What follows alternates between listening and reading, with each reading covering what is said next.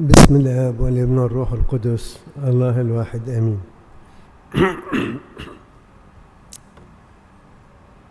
موضوع تجلي السيد المسيح ما جاش جزافا، ولكن سمح به السيد المسيح قبل صلبه بمدة صغيرة عشان يقدروا يقبلوا الصلب، ما يسقطوش في اليأس ويدركوا شخصية المسيح من هو. ومع ذلك وهو نازل قال لهم زي ما سمعنا النهاردة: وأما هم فسكتوا ولم يخبروا أحدا في تلك الأيام بشيء مما رأوه. ده في إنجيل لوقا، واتذكر أيضا إنجيل لوقا 9 وإنجيل متى 17.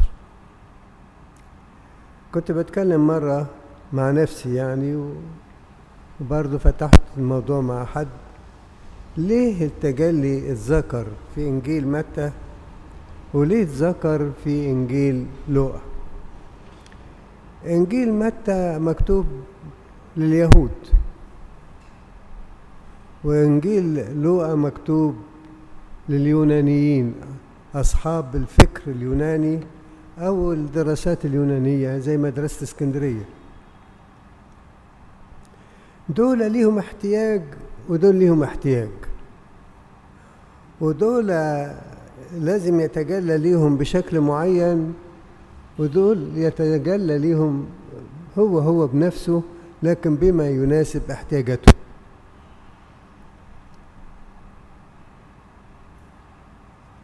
إنجيل متى لما اتكلم أبرز وأكد موضوع موسى، إن طبعا مستلم الناموس، وإيليا اللي هو من أعظم الأنبياء. حب يأكد رب المجد إن أنا مش جاي ضد الناموس الموسوي ولا جاي ضد الأنبياء. يقول لوقا البشير عن الناموس: قائدنا للمسيح. وعن الأنبياء يكلمنا الكتاب المقدس كله إزاي كل النبوات الرئيسية هي عن شخص المسيح، من الحبل به لغاية الصعود ومجيئه الأخير أيضا اتكلم عنه. أنا هتكلم النهاردة قعدت أفكر من شوية كده، يا ترى هل ربنا يحب يتجلى قدام ولاده ولا لا؟ فتذكرت العبارة اللي قالها إنجيل سفر التكوين في الأصحاح 3، يقول: وكان صوت الرب ماشيا في الجنة، وما ذكرتش أي حاجة. وكان صوت الرب ماشيا في الجنة.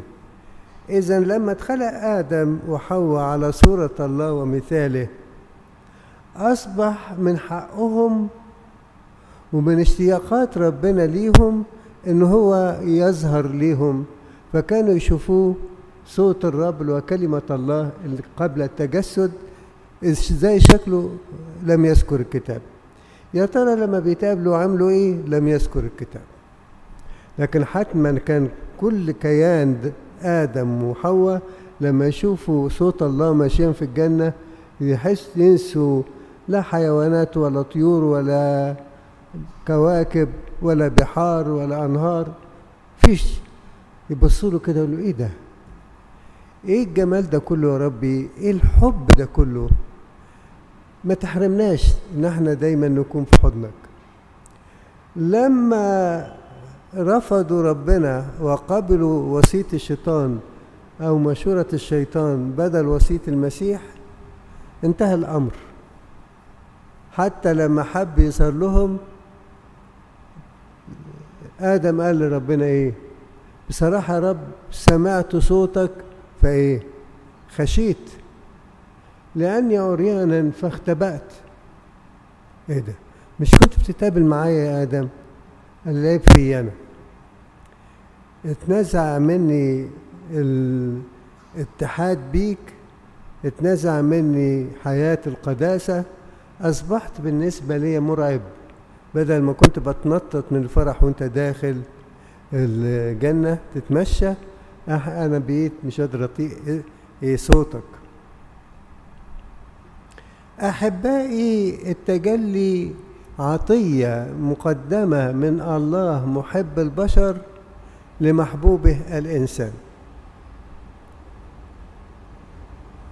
لو درسنا تاريخ الكنيسة تلاقي في ليلة الاستشهاد لما بيصدر حكم ويتحدد ميعاد الاستشهاد، يقولوا المؤرخين أو الناس اللي كانوا في الوقت ده كتبوا، قالوا تسمع كأنه السجن اتحول لعرس، بيتنططوا من الفرح. وكثير من قدموا للاستشهاد شافوا المسيح قبل ما يستشهدوا مباشرة. إذن ربنا نفسه يشوف ولاده ويحب يشوف ولاده، وولاده يحبوا يشوفوه. زي ما السيد المسيح أخذ بطرس ويعقوب ويوحنا على جبل طابور وطلعوا على هذا الجبل العالي، ربنا مشتاق من أجل فرحنا وتهليلنا وسلامنا الداخلي، يقول لك تحب تيجي معايا؟ أخدك معايا عشان أتجلى قدامك. إيه ده؟ لذلك يقول المرتل إيه؟ اشرق بنور وجهك علينا. انت جلي ده مش حدث وانتهى، ده حدث تم، بس كل واحد ايه بما يناسب ظروفه. تم على سبيل المثال مع آدم وحواء انه كان يتمشى في الجنة، وتم ايضا مع ابراهيم بس ظهر كإنسان، وحتى الملكين اللي معاه كبشر، وتمشى معاهم واتكلم معاهم، وأدرك إبراهيم إن هو ده ربنا.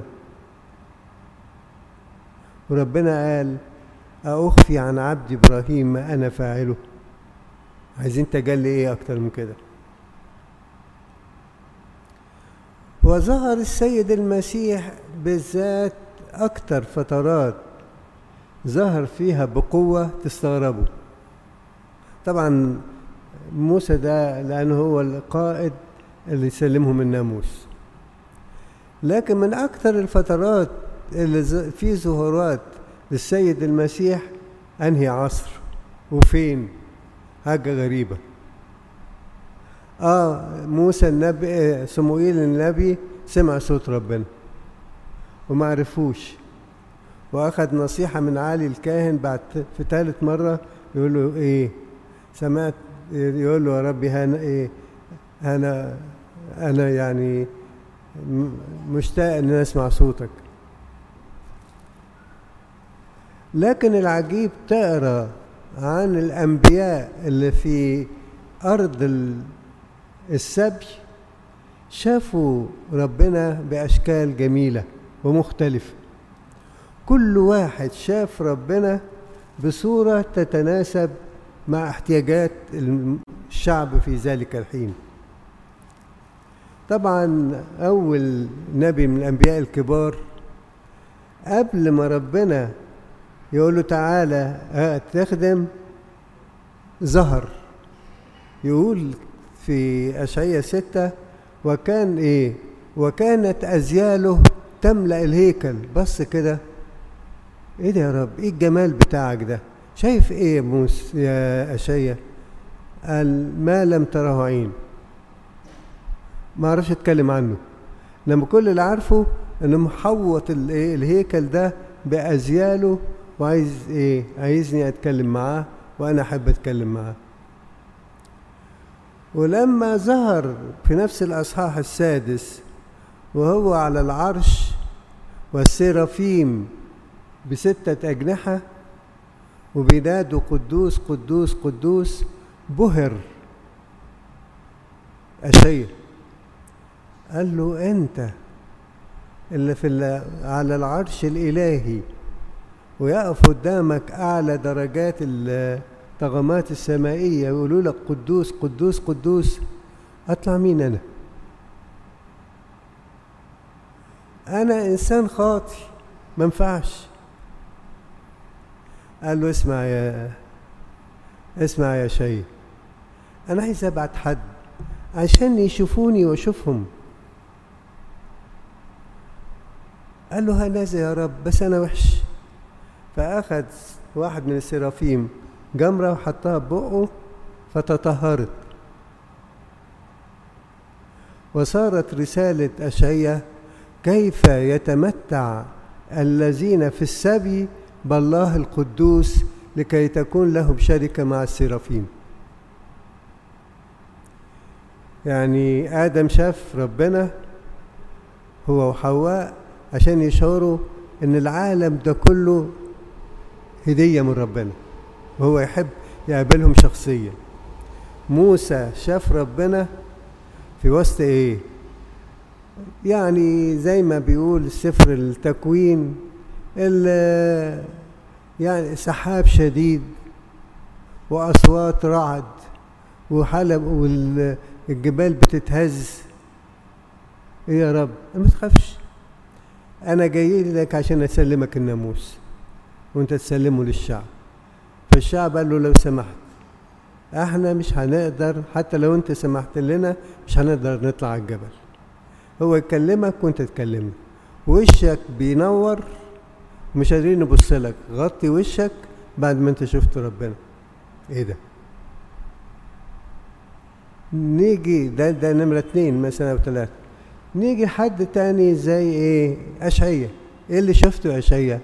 قال شفت القدوس اللي بيقولوا له السمائيون قدوس قدوس قدوس. طب ايه طلب؟ قال يقدسني ويقدس بقي وفكري وأعماقي في الداخل عشان أقدر أنا أكلم الشعب عن القداسة.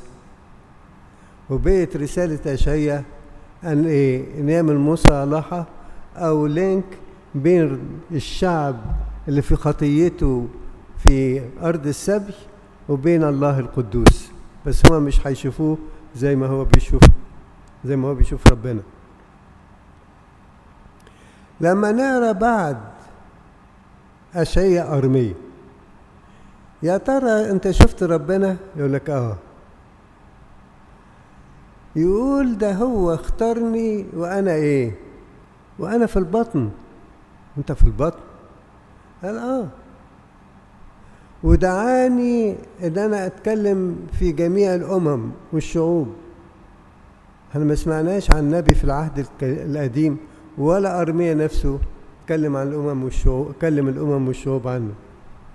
وكشف له ربنا عن اشتياقه للمصالحة مع بني البشر، وهو هيدفع الثمن على الصليب.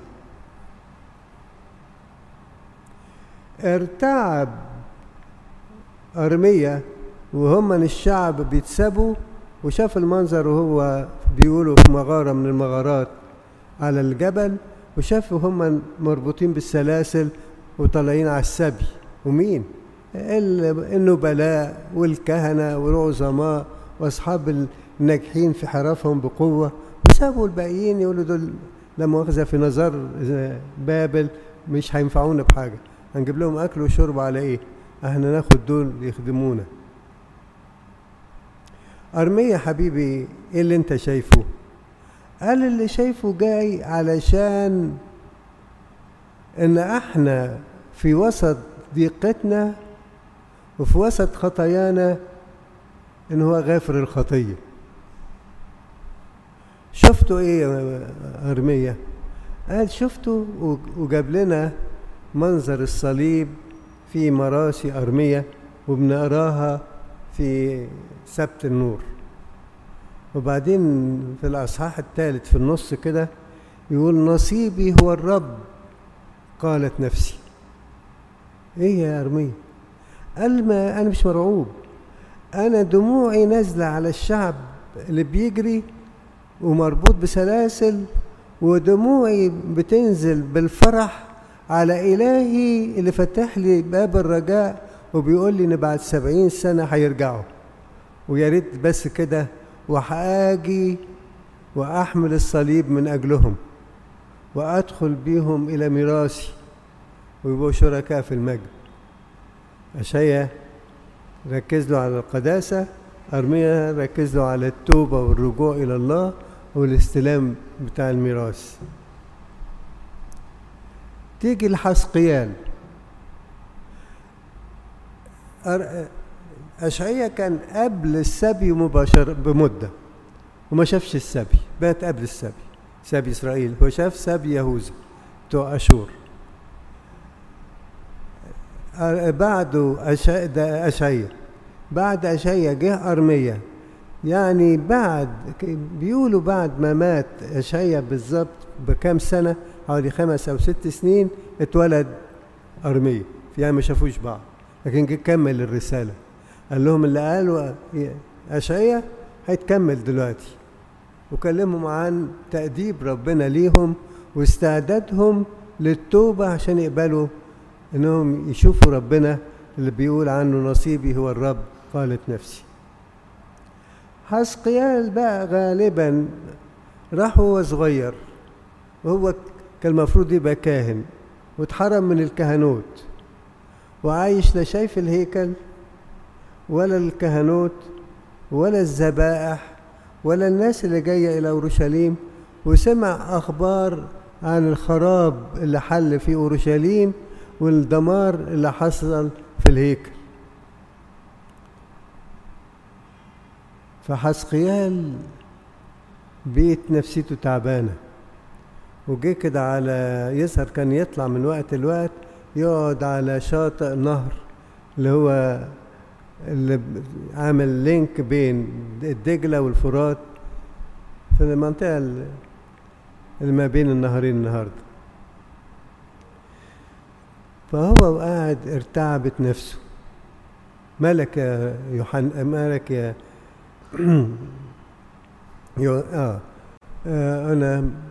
أنا أشعياء وبعدين أرميا حزقيال. مالك يا حزقيال؟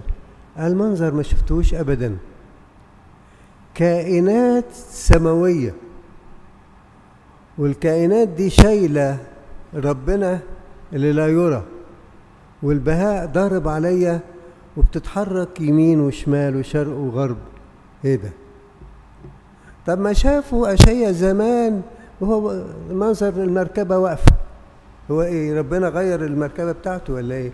قال لا، أشعياء شاف المنظر عشان يقول له روح قول لهم هتسقطوا تحت تأديب.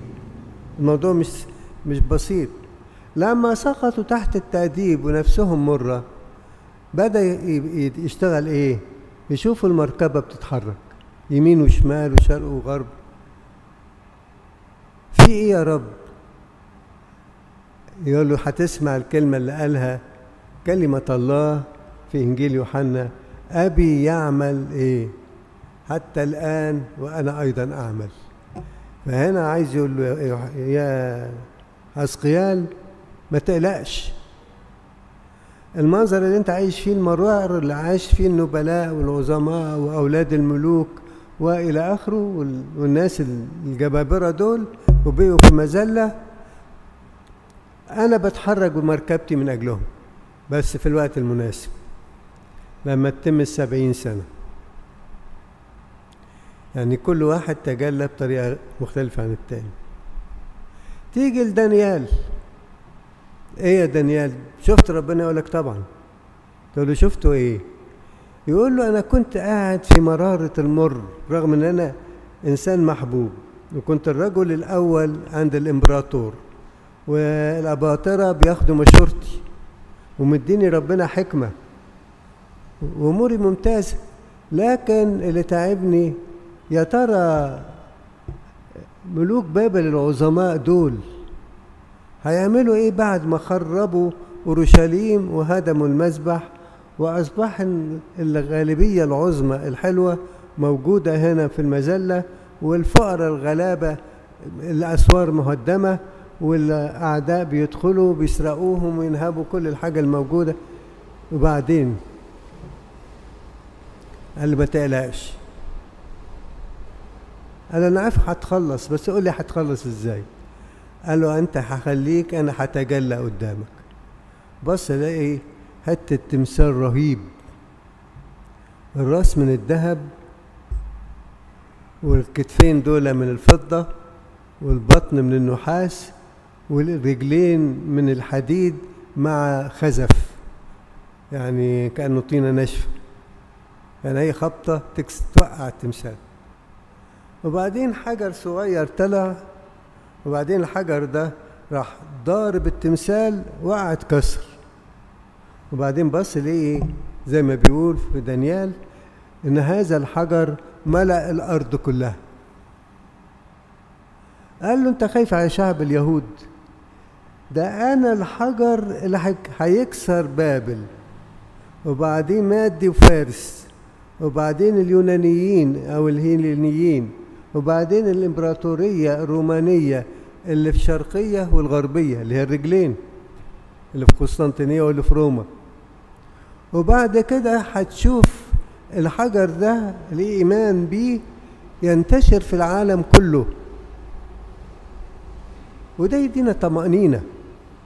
مهما حدث في العالم الوعود الإلهية مش هتنتهي. يعني في تجليه لدانيال قال له ما تقلقش، الأرض هتقبل الإيمان كلها، الأرض كلها. وتقرأ في مزمور أظن 66، المزمور اللي هو اللي قبل الأخير، آسف، في الإجبية، يقول لتعترف له الأرض كلها، لتعترف لك كل الشعوب. يكررها حوالي 6 مرات يعني في مزمور صغير. قلقانين على ايه؟ ربنا ورانا ازاي بيتجلى مع الشهداء، يتجلى في وسط السجون. مع آدم تجلى عشان يشغله إن أنا خالق كل شيء من أجلك.